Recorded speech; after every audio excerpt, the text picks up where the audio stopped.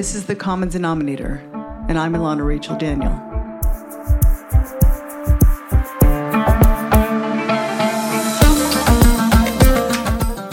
Welcome to The Common Denominator. I'm Ilana Rachel Daniel. One of the tenets that defines the pursuit of science is the dynamic relationship one must have with their conclusions. In the pursuit of truth and coherence, I must be willing to adjust my yesterday's theory to the evidence that has been revealed today. As long as we are willing to do that, then we as individuals, as a community, and then as a public, have any chance of arriving at a coherent view of the world. So too, as long as we continue to bend the facts of reality, however inconvenient, to suit our ideology, we leave ourselves subject to the cynical, manipulative psychological warfare that defines our increasingly invasive media and degrades our ability to climb out of an abyss of chaotic incoherence. Today's episode provides, yes, fascinating lessons of history, but they are no mere lessons of the past, for they will be all but indistinguishable from hot-off-the-press headlines of today. So integral and inseparable are the ideologies and the methodologies established 100 years ago. Their influence is as relevant as they were upon their creation. Our guest today, Professor Francisco Gil-White, has dedicated decades of meticulous research to restore pieces to the puzzle of the past 100 years that do no less than recalibrate the entirety of the framework with which we view the Arab-Israeli conflict. And the Grand Mufti of Jerusalem, Hajj Amin al-Husseini, our primary focus, is a villain, a mass-murdering genocidal villain of a resolute evil so great that without him, nothing we witness today in the Middle East can be understood, nor can we have any hope of escaping repeat. Professor Francisco Gil-White is a historian and an evolutionary and sociocultural anthropologist from UCLA. He's the editor of the website Management of Reality, where he regularly publishes articles on a myriad of topics related to the structure of the world system, concentrating on what happens in the US and the Middle East. He's the author of a book series on the collapse of the West, the next Holocaust, and its consequences. The subject matters on the history of the West through the experience of the Jewish people. It's written in Spanish, and articles are being published in English on his website, Management of Reality. A tremendous welcome to Professor Gil-White to The Common Denominator. Thank you, Ilana. It's great to be here. Professor, there are no less than 5 different topics I'd be delighted to discuss with you. But in the name of making order and realigning history, what I'd like to do today, to the best of our ability in the time we have, is to reframe the past 100 plus years of events in the land of Israel, as you have outlined in your groundbreaking research done back in 2006. I will say now, and perhaps again, the perspective of the Jews has never been told, not in full. We are mentioned in the context of our mass murdering or victimhood, but the full spectrum of who we are and how we have experienced the world, even our position in history, has been all but erased until you enter, chock full of questions and logic, with this magnus opus that was first published in 2003 in Israel National News and then updated in 2006. It's a consistent timeline of events from the perspective of the early Jews in Israel, and I call it nothing short of heroic, no less in light of the degradation of dialogue we witness today. Professor, wherever you want to get started, whether it's in the 1920s or even a touch before, please, from the beginning of your work, introduce us to the research that you've discovered. I think the right place to begin to understand the real essence of the conflict between the Arabs and the Jews is Hajj Amin al-Husseini, because, in fact, at least with the Palestinians, let's say, there was no necessary conflict, because when the Zionist Jews began settling in British Mandate Palestine, the effect of Jewish settlement there, of Zionist settlement there, was tremendous benefit to the Arabs who lived in Mandate Palestine. Why? Because before the Zionist Jews began arriving, I should make clear there were Jews and Arabs living there, not just Arabs. But the Arabs who lived there were in a very bad position because most of them were essentially slaves. So the land was owned by, you might call them feudal lords, actually. These were large Arab landowners who had these big estates, and in these big estates worked what are called felahin. These were peasant agricultural workers who didn't own their own land, who worked for these feudal lords, and who were daily abused by these feudal lords because the structure of the situation was entirely feudal in the sense that the payment they would get for their work was always less than what they needed to live. So they were forced to take on debt, and the creditor was the feudal lord. So the feudal lord would extend credit to these agricultural laborers. The interest on the debt was always much too high. It was impossible for them ever to pay this back. So the debt accumulated. They were charging interest rates of 50%, sometimes higher than 50%. So obviously it was impossible to pay. And the consequence of not being able to pay your debt is that you couldn't leave. So in practical terms, they were slaves, even if not formally enslaved. And when the Zionists started coming into British Mandate Palestine, contrary to what many people think, because the idea that many people have in their heads is that the Zionists acted as European colonialists and at the point of a gun stole the land from the native inhabitants. This is the model that most people have in their heads. Why? Because Zionism in the, let us say, cultural discourse of the modern left is always equated to colonialism and imperialism. But that's not how it worked. Unlike the British colonialists or the French colonialists or the Spanish colonialists or the German colonialists, what the Zionist movement did is that it went to the Arab landowners and it offered money in exchange for land. And the people who were willing to sell, who had title to the land and were willing to sell, sold some land. And the people who didn't want to sell didn't. It was an entirely voluntary process. When the Zionists bought land, the effect on the agricultural laborers was almost entirely positive, because in the transactions, as the Jewish agency bought these lands, the agricultural laborers were set free. Their debts were canceled. They were set free. And with that freedom, they could now make choices. For example, the choice to hire themselves out no longer to these Arab feudal lords, but instead to the kibbutzim and the local enterprises, the local companies that the Zionist Jews were creating in British Mandate Palestine.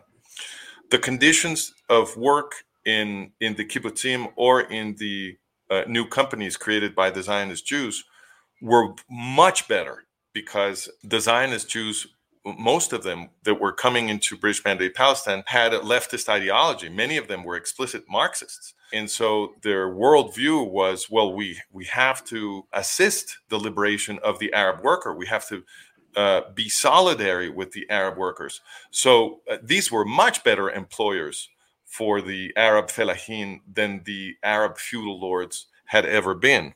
So there was no obvious reason for these Arabs, who we now call Arab Palestinians, to wish the destruction of the Zionist movement or to want to kill Jews or any of these other things that the Arab fanatics started pressuring them to do. And in fact, what we see in the early stages of the Arab Palestinian movement is that an enormous amount of violence was directed against ordinary Arab Palestinians to force them to participate in anti-Jewish terrorism. It was not their initial inclination, because they could see that the Zionist movement was bringing lots of benefits to them. And in fact, the benefits were so obvious, so dramatic, that during the period of British Mandate Palestine, there was a tremendous immigration of Muslims and Arabs from different areas of the Arab and Muslim world into Mandate Palestine, because they were looking for opportunities that they couldn't find elsewhere.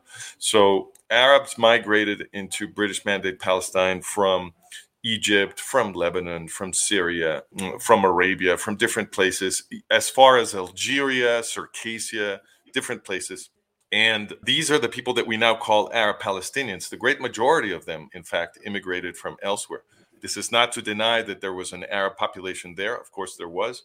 But the great majority of the people we now call Arab Palestinians immigrated to British Mandate Palestine during the Mandate period. So where does Haj Amin al-Husseini come into this? When the British Mandate was created in 1920, Husseini, who was then relatively young, he was in his 20s, I believe, he organized bands of terrorists to attack the members of the Yishuv, that is to say, the Jewish community in Mandate Palestine.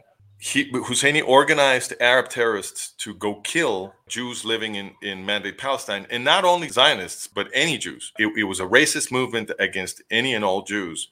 And this was called the Al-Nebi Musa Massacre. That's 1920. So this is how Husseini sort of became locally famous. It was by organizing this massacre. And may I just ask now, Yeah. Husseini, he was one of these incredibly wealthy families of landowners who were basically the lords over the incredibly poor Arab population there at the time. This is correct. So Husseini was a member of the Husseini family.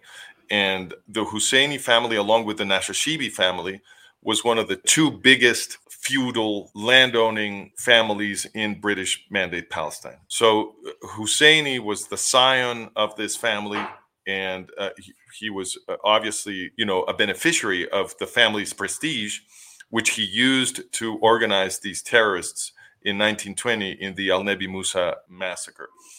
And the consequence of that massacre was that the British authorities decided that Husseini was just the right person to become the Mufti of Jerusalem. And they made him the Mufti of Jerusalem and gave him a lot of power. I emphasize this was after Husseini demonstrated that he could organize terrorist attacks against the Jews. So what did the British authorities do?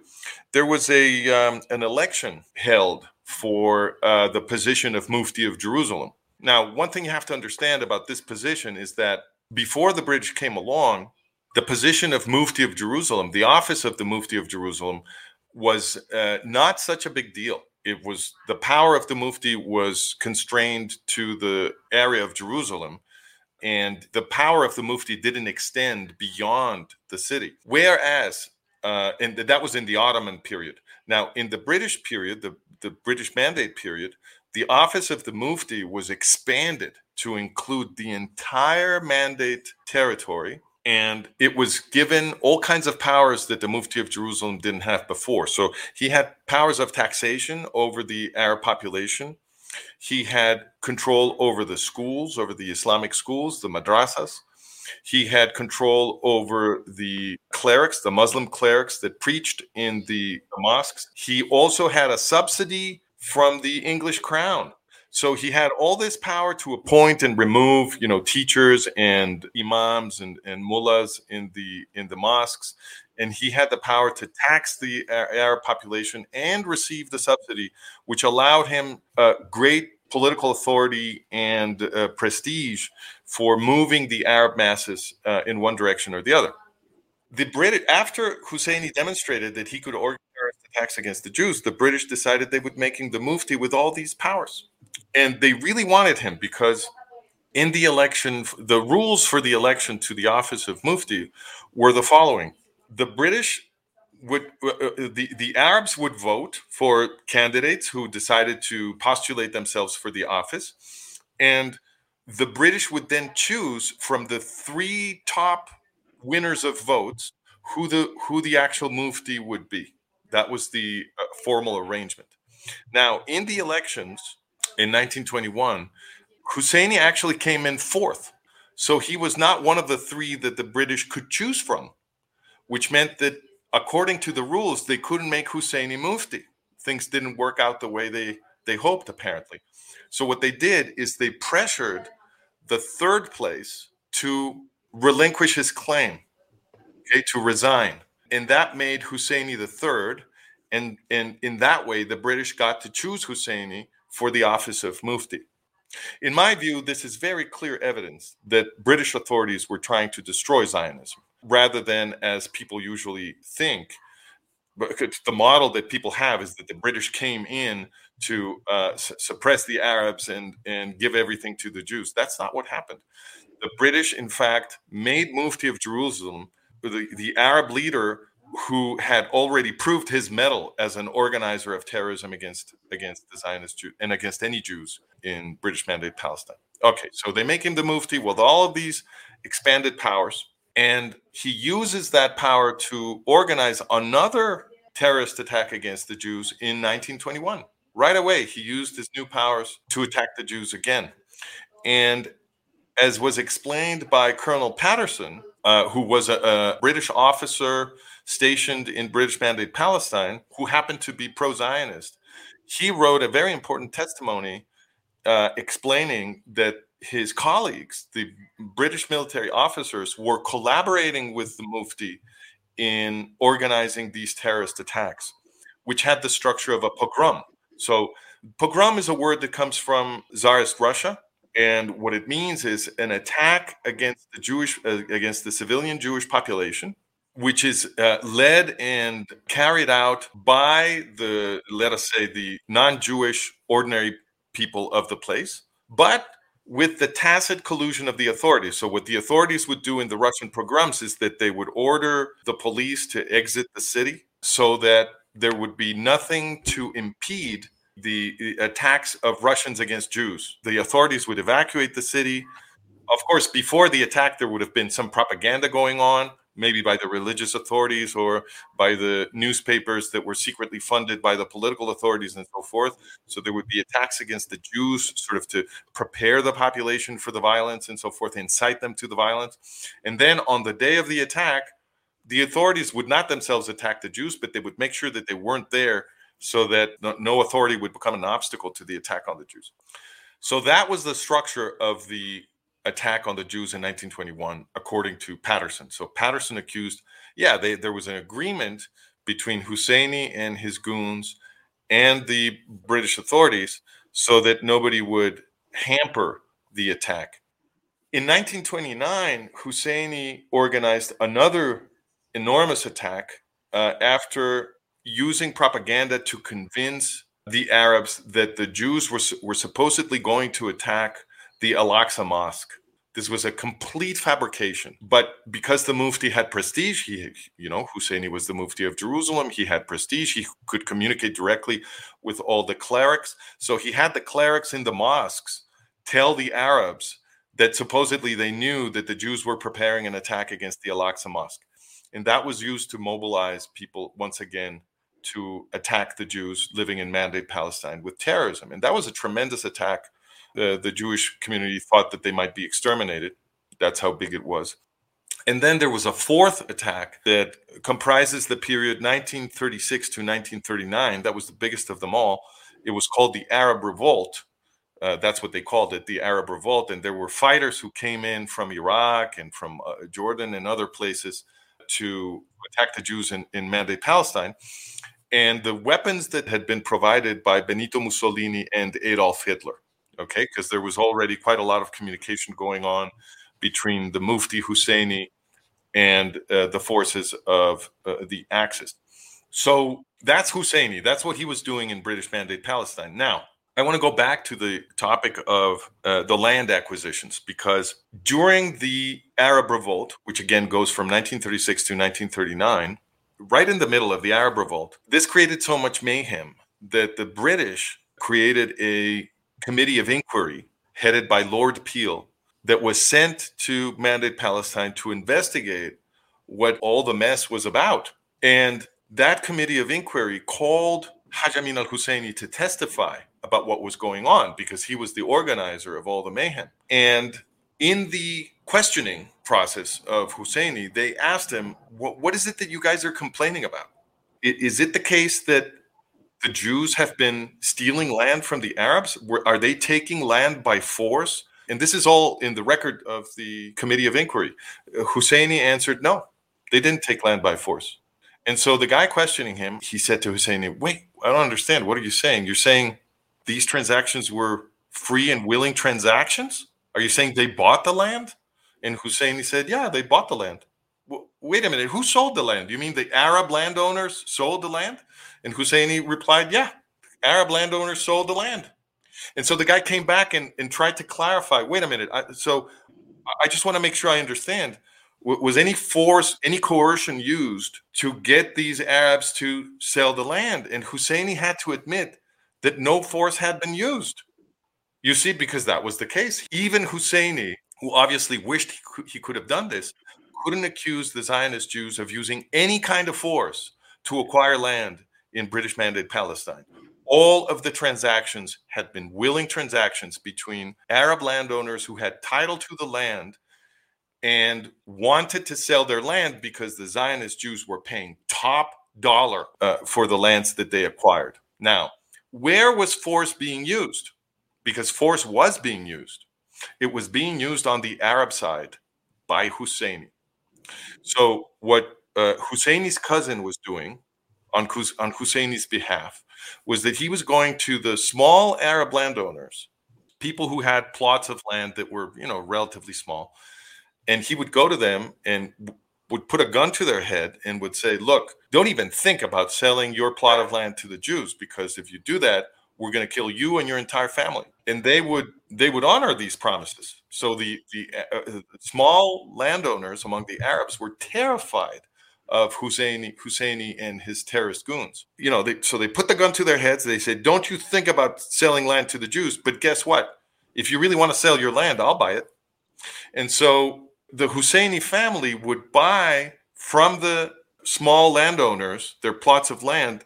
Of course, they would buy them for very, very low prices because they were threatening the small landowners with guns, right? So they would buy them for ridiculously low prices, consolidate them into larger estates, and then they would sell them to the Jewish agency for much, much higher prices. It was a racket. It was a kind of a protection racket, Chicago-style protection racket.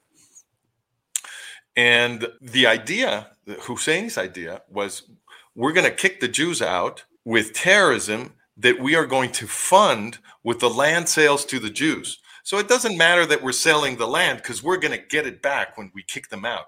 And we'll use the money from the land sales to build the terrorist movement and kick them out. Now, I want to return now, just to close this section, to the point that I raised in the beginning, which is that the ordinary folk at the bottom of Arab society were not interested in killing Jews. Most of them were not. The demonstration is that in the Arab Revolt, which was the biggest terrorist attack against the Jews in Mandate Palestine, Husseini killed 400 Jews and more than 2,000 Arabs. Why was he killing so many more Arabs than Jews? Because the Palestinian Arabs did not want to participate in the terrorist movement against the Jews. They had to be forced at the point of a gun. They had to be forced because they could see the benefits that the Zionist movement was bringing to everyone in Mandate Palestine. So Husseini, the terrorist, had to force them at the point of a gun. That's why he killed so many more Arabs than he did Jews, even though the movement was ostensibly against the Zionist Jews. It's absolutely stunning that every part that you've described here could literally have been from today's news. The rule of Husseini over the schools equals the sham of UNRWA, which has finally been exposed despite, a decade or more of documented evidence of exactly the terror. Yes, those of us who care about this topic have known this for a long time. UNRWA is the UN agency that is specifically devoted to the so-called Palestinian refugees. Okay, right. That's what UNRWA is for. And it's important to know that UNRWA is a unique organization because every other refugee around the world, any human being who is considered a refugee around the world, is actually assisted by UNHCR, which is the regular refugee agency of the UN. And so every refugee in the world falls under the jurisdiction of UNHCR, except for the Arab Palestinians, who have their own UN agency that is explicitly and specifically for them. only for them. Absolutely. Just very, very Yeah. important. UNRWA is staffed almost exclusively by Arab Palestinians. Okay, so it's in and of itself, UNRWA is a kind of an employee agency for Arab Palestinians, and therefore it is Arab Palestinians who are running the UNRWA schools in Gaza and in Judea and Samaria. And what they teach in those schools, as those of us who study this know, is jihadism. That's what they teach in UNRWA schools. Little kids, no older than 5, 6 years old, are being taught from a kindergarten to hate the Jews and to aspire to become shaheeds, which is to say, quote unquote, martyrs who will sacrifice themselves killing Jews and thereby enter heaven. This is the idea that they teach them from an early age. This is what the UN is doing to Arab Palestinian children. Absolutely. And it can't be emphasized enough, even having dedicated an entire episode to it previously, because at the root of the matter is generational child abuse. And not only is it the systematic abuse of children and of generations, it is the cyclical violence that has absolutely embedded us 100 years in. It's astonishing to hear. And the other parallels that the horrors that we experienced on October 7th, what was the name of it? The Al-Aqsa flood. It's the exact same incitement for the exact same reason. And another parallel being the valid and legal sale of land. The willing, very good, overpriced, I can say still goes on as an Israeli citizen of land, where you have in the Torah, Avraham buying for 400 shekel Marat Mechpelah in order to bury Sarah, his wife. And as we see, all of these places where actual sales were written in black and white are some of the most disputed places today. So It's absolutely incredible. It's really just incredible to see this is 100 years ago that you're speaking. And there's another parallel between the situation 100 years ago and what still goes on today, which is that the terrorists of the Palestinian, what we call the Palestinian Authority now, which of course is the same thing as PLO Fatah, right? We now call them by this more genteel name, Palestinian Authority. But the terrorists of the Palestinian Authority will murder any Arab Palestinian who is found to be selling land to any Jew. So this is still going on. So in order for an Arab Palestinian to sell his land to Jews, a very complicated process of, intermediaries and shell companies and blah, blah, blah needs to be done in order to protect them, because otherwise they will be murdered by the Palestinian Authority. And the same thing happens of course, Hamas does the same thing. So all of these things are still going on. They were put in place 100 years ago by the founder of the Arab Palestinian movement, who is this guy, Haj Amin al-Husseini. And the thing that must be emphasized for your audience, I think, is that the conflict between Arab Palestinians and Jews was unnecessary. It didn't need to happen. It was forced on both Arabs and Jews by Haj Amin al-Husseini.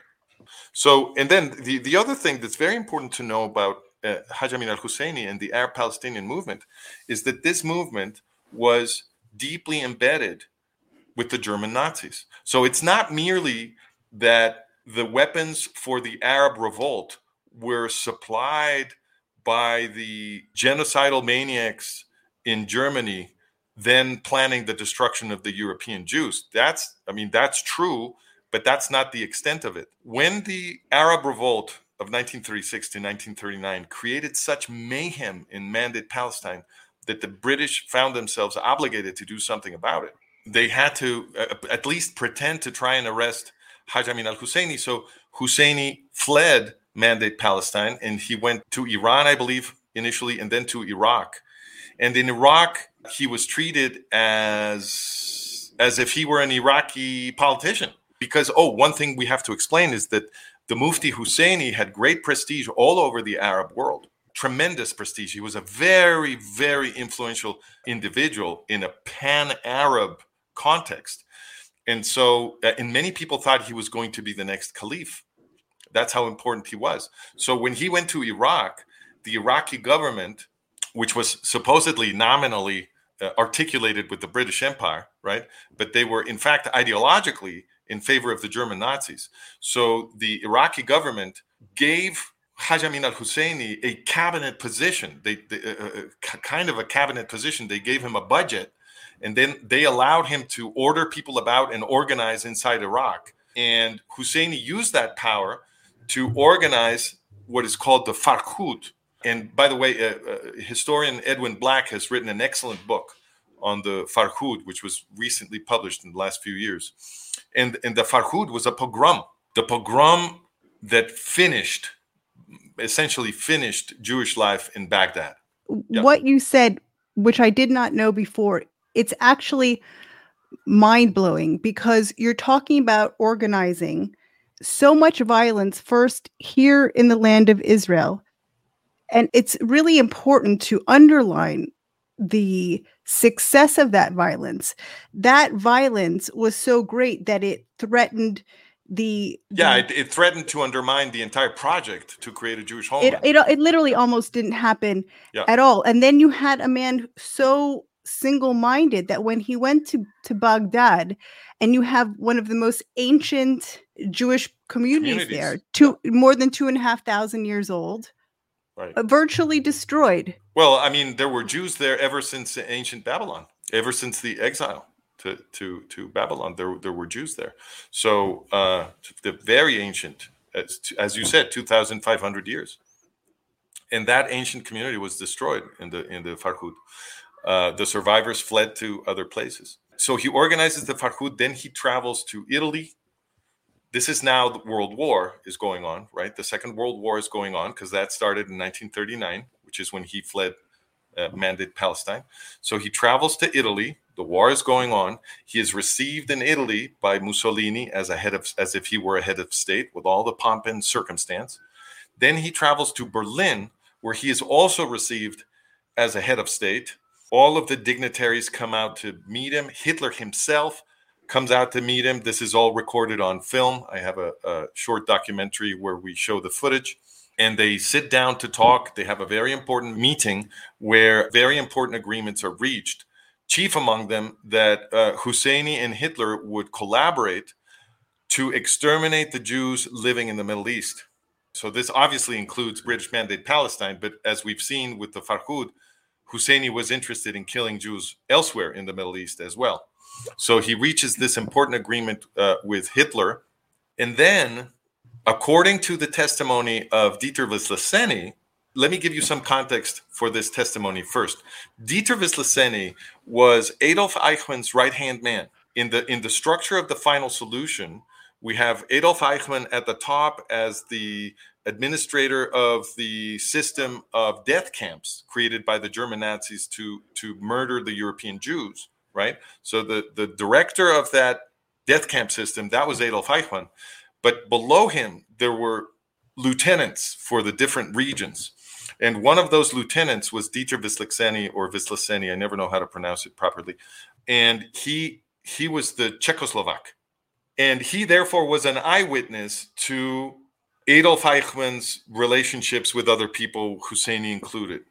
And when the war ended, Wislicenyi was made prisoner by the Allied powers, and he was tried by the Nuremberg War Crimes Tribunal and then executed for his crimes against humanity. But before being executed, Wislicenyi gave an enormous amount of testimony to the Nuremberg War Crimes Tribunal. And the prosecutors of the Nuremberg War Crimes Tribunal were unanimous in their assessment of Wislicenyi as a very useful and careful witness. He was a witness. Apparently, he was trying to, expiate his guilt or something by being a good witness. And the prosecutors said that he very, very careful in correcting all kinds of minutia in the evidence that the prosecutors had. And then they would go check what Wislicenyi said, and it always turned out to be correct, right? So he was a very careful, very useful witness. About Husseini, Wislicenyi testified that upon arriving in Berlin, he arrived in late October 1941. Okay, that's when Husseini arrives in Berlin. He says he was louder and more extreme even than us in his condemnation of the Jews. And he was always urging us to accelerate the killing of Jews. And it was Husseini who convinced us, said Wislicenyi, to switch from a policy of mostly expulsion. They were killing lots of Jews, but their policy was not yet total extermination. Their plan was to expel most of them. And he said, Husseini is the one who convinced us to no longer expel any Jews, but to concentrate on killing them all. Still, according to Wislicenyi's testimony, he said that Husseini had become Eichmann's best friend, and that together they had designed and managed the entire system of death camps that murdered the European Jewish population. So this is Husseini. So what people like to, our Western scholars who are always apologizing for the Arab-Palestinian movement, whenever they do mention Husseini, which is rarely, they try to minimize or undermine Wislicenyi's testimony. And they call it hearsay, and they say that we shouldn't believe Wislicenyi and so on and so forth. But they never give good reasons why. Wislicenyi was a very good witness. He was an eyewitness to Eichmann's and Husseini's relationship. And if you're going to challenge the testimony of an eyewitness, you have to have very good reasons. And they don't have a single reason, none, not one, to doubt Wislicenyi's testimony. When they do give so-called quote-unquote reasons, they say things like, for example, Hannah Arendt, who in my opinion was an anti-Semite, in her book, Eichmann in Jerusalem, she undermines the claims that Husseini had anything to do with the actual killing of European Jews by stating that Eichmann denied it. Can you imagine? So the fact that Eichmann at his trial deflected the accusations against Husseini is considered by Hannah Arendt as evidence against Wislicenyi's testimony. This is nonsense. Of course, Eichmann was going to try to protect Husseini.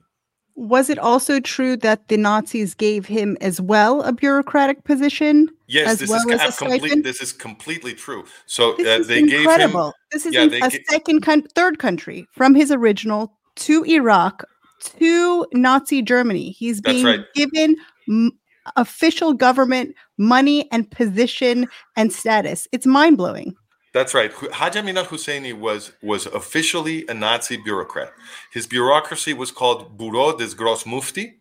Gross Mufti is Grand Mufti in German, because the official title in Mandate Palestine was Grand Mufti of Jerusalem, not just Mufti, but Grand Mufti, because he had, as we said, power over the entire Mandate territory. And so we have very good evidence that Husseini actually led at the highest level the German Nazi final solution, because we have the testimony of Rudolf Andreas Steiner and Rudolf Kastner, who both had interactions with with Wislicenyi during the war. And Wislicenyi independently, separately, told each of these persons, Andreas Steiner and Rudolf Kastner, about Husseini's role in the final solution in his relationship with Husseini. And so the Nuremberg War Crimes Tribunal received testimony from both Rudolf Steiner and Andreas Steiner on this issue. And then when they caught Wislicenyi and got a chance to interrogate Wislicenyi corroborated these two testimonies that the War Crimes Tribunal had already gotten. And he was, again, very careful. So there were a couple of things that Kastner and Steiner had said that were incorrect. So I'll give you an example. I believe that Steiner had told them that, according to Wislicenyi, Eichmann had been born in Palestine. Wislicenyi corrected that, and he said, no, he was not born in Palestine. And he corrected a few other details. But on the question of the intimate relationship between Eichmann and Husseini, Wislicenyi corroborated that. He said, yes, they were best friends. And on the question of his role in the final solution, he also corroborated that. So the evidence is actually very, very good that Husseini participated at the highest level in the final solution. And given everything else we know about Husseini, there's simply no reason to doubt it. Now, what nobody controverts is that Husseini had an oversized role in Nazi propaganda. So he had a very, very big role in the Nazi radio. inciting Muslims to kill Jews. Kill them where you will find them, quote unquote, is one of the phrases that Husseini used in his radio propaganda. And that's a quote, that's a direct quote from the Quran.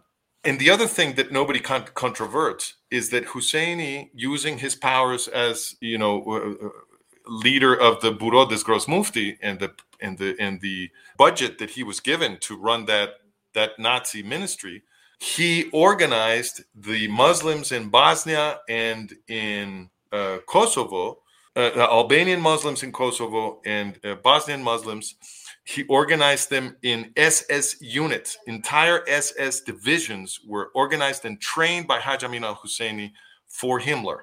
Remember, the SS was what would be called, it was an intelligence and police operation of the German Nazis that was in charge of persecuting the Jews and persecuting dissidents of the Nazi system and so forth. And it was run by Heinrich Himmler. The Muslim divisions of the SS that Husseini created participated in the Yugoslav chapter of the Holocaust. All right, so they went around the Yugoslav countryside, capturing and killing Serbs and Jews and gypsies. All right, so nobody controverts his role creating these SS divisions and participating at the highest level in the Nazi propaganda. So we're talking about country number 4, where Husseini is creating mass murder of Jews. Well, actually, you can add many more countries, because given that he participated at the highest level with Eichmann organizing the death camp system, that actually makes him responsible for the killing of Jews in the entire Nazi-occupied zone. So that's Haj Amin al-Husseini. And we must emphasize, this Husseini, the murderer of the European Jews, is also the founding father of the Arab-Palestinian movement. And after the war, Husseini created in Egypt, because he was not tried at the Nuremberg War Crimes Tribunal. Okay, so they had him on, they did catch him, but they put him on house arrest in the outskirts of Paris. Can you imagine this is like putting Hitler on house arrest. They're at the same level. So what do you make of that? Why Husseini, spoiler, died a free man? What do you make of that, Professor? Well, my explanation for that is that we can get into that in a second as soon as we're done talking about Husseini. But my explanation for that, just a spoiler for what we'll discuss in a second, is that the people running the Western powers were ideologically allied with Hitler. That's my explanation for that. To understand that, you need to understand the topic of eugenics, which is the second volume of my book series, The Collapse of the West. The people pretending to fight the Nazis, because remember, they never put troops in Europe to fight the Nazis until after the Soviets had defeated the Nazis. This is very important. The invasion through Normandy was not even, the planning of that invasion was not even begun until after a couple of months after the Soviets had defeated the Nazis at the Battle of Kursk, which is after the Battle of Stalingrad, and were now advancing against the Nazis towards the West. Only after the Soviets demonstrated on the battlefield that the Nazis had lost the war did the Allies even begin to plan the invasion through Normandy. This is consistent with what I was telling you a second ago, which is that the leaders of the Western powers were ideologically allied with Hitler and wanted Hitler to win the war. They were eugenicists. Eugenics is the movement that gave birth to German Nazism. And it was a pan-Western movement of the Western aristocracies. And we can talk about that in a second. I just want to finish explaining Husseini so that people have the proper picture of the Arab-Israeli conflict. So they had Husseini on house arrest in the outskirts of Paris. And of course, Husseini was able to leave. He went to an Arab embassy, got an Arab passport, and escaped to Cairo. And in Cairo, in the 1950s, many other Nazis were seeking refuge in Cairo because Gamal Abdel Nasser, the dictator of Egypt, who had been a Nazi collaborator, was offering all of these German Nazis sanctuary in Cairo. So a lot of Nazis were arriving in Cairo to be protected there by Nasser, and one of them was Husseini. And he took advantage of the fact that his Nazi colleagues were there in Cairo as well to train a group of Arab adolescents, among them Yasser Arafat and Mahmoud Abbas.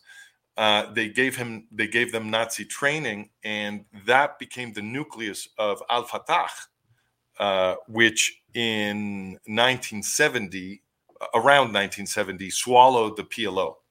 So the PLO is an organization created by Nasser. The purpose of the PLO from the beginning was the extermination of the Jews in what was now the state of Israel, right? It was created in 1964. And the leader of the PLO at the time was called, his name was Ahmed Shukeri. And there was an assassination attempt against Ahmed Shukeri in 1968, which weakened the leadership of the PLO. But by 1970, Al-Fatah had essentially taken over the PLO. And there were other groups in the PLO, but Al-Fatah calls all of the shots from 1970 onwards. So what we call the Palestine Liberation Organization, the PLO, has been Husseini's organization, has been Al-Fatah ever since 1970. And that's the organization that the Oslo so-called peace process introduced into the Jewish state, into the state of Israel. So what the peace process did was bring an organization created to exterminate the Israeli Jews into Israel, right? So an organization created by the Nazi exterminator of the European Jews, created to exterminate the Israeli Jews, was brought into the Jewish state thanks to the Oslo process of 1993, 1994. We pause the timeline here so you might chew well and ingest the breadth of information given.